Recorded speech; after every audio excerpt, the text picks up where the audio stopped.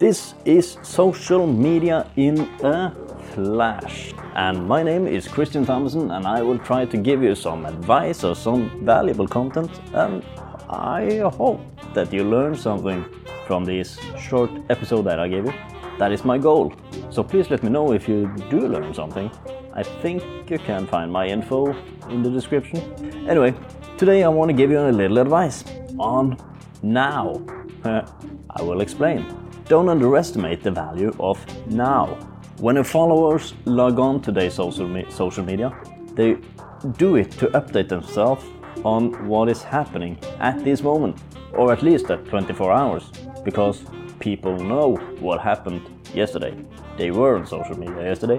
When they log on today, they want to see what happens now.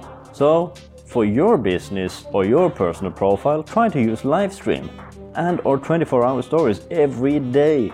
Let your followers really follow you and give them an opportunity to engage in the present. Just remember to build trust. Keep your posts relevant, entertaining, and or informative.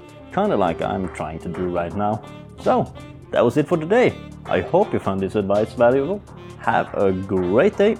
I will talk to you later.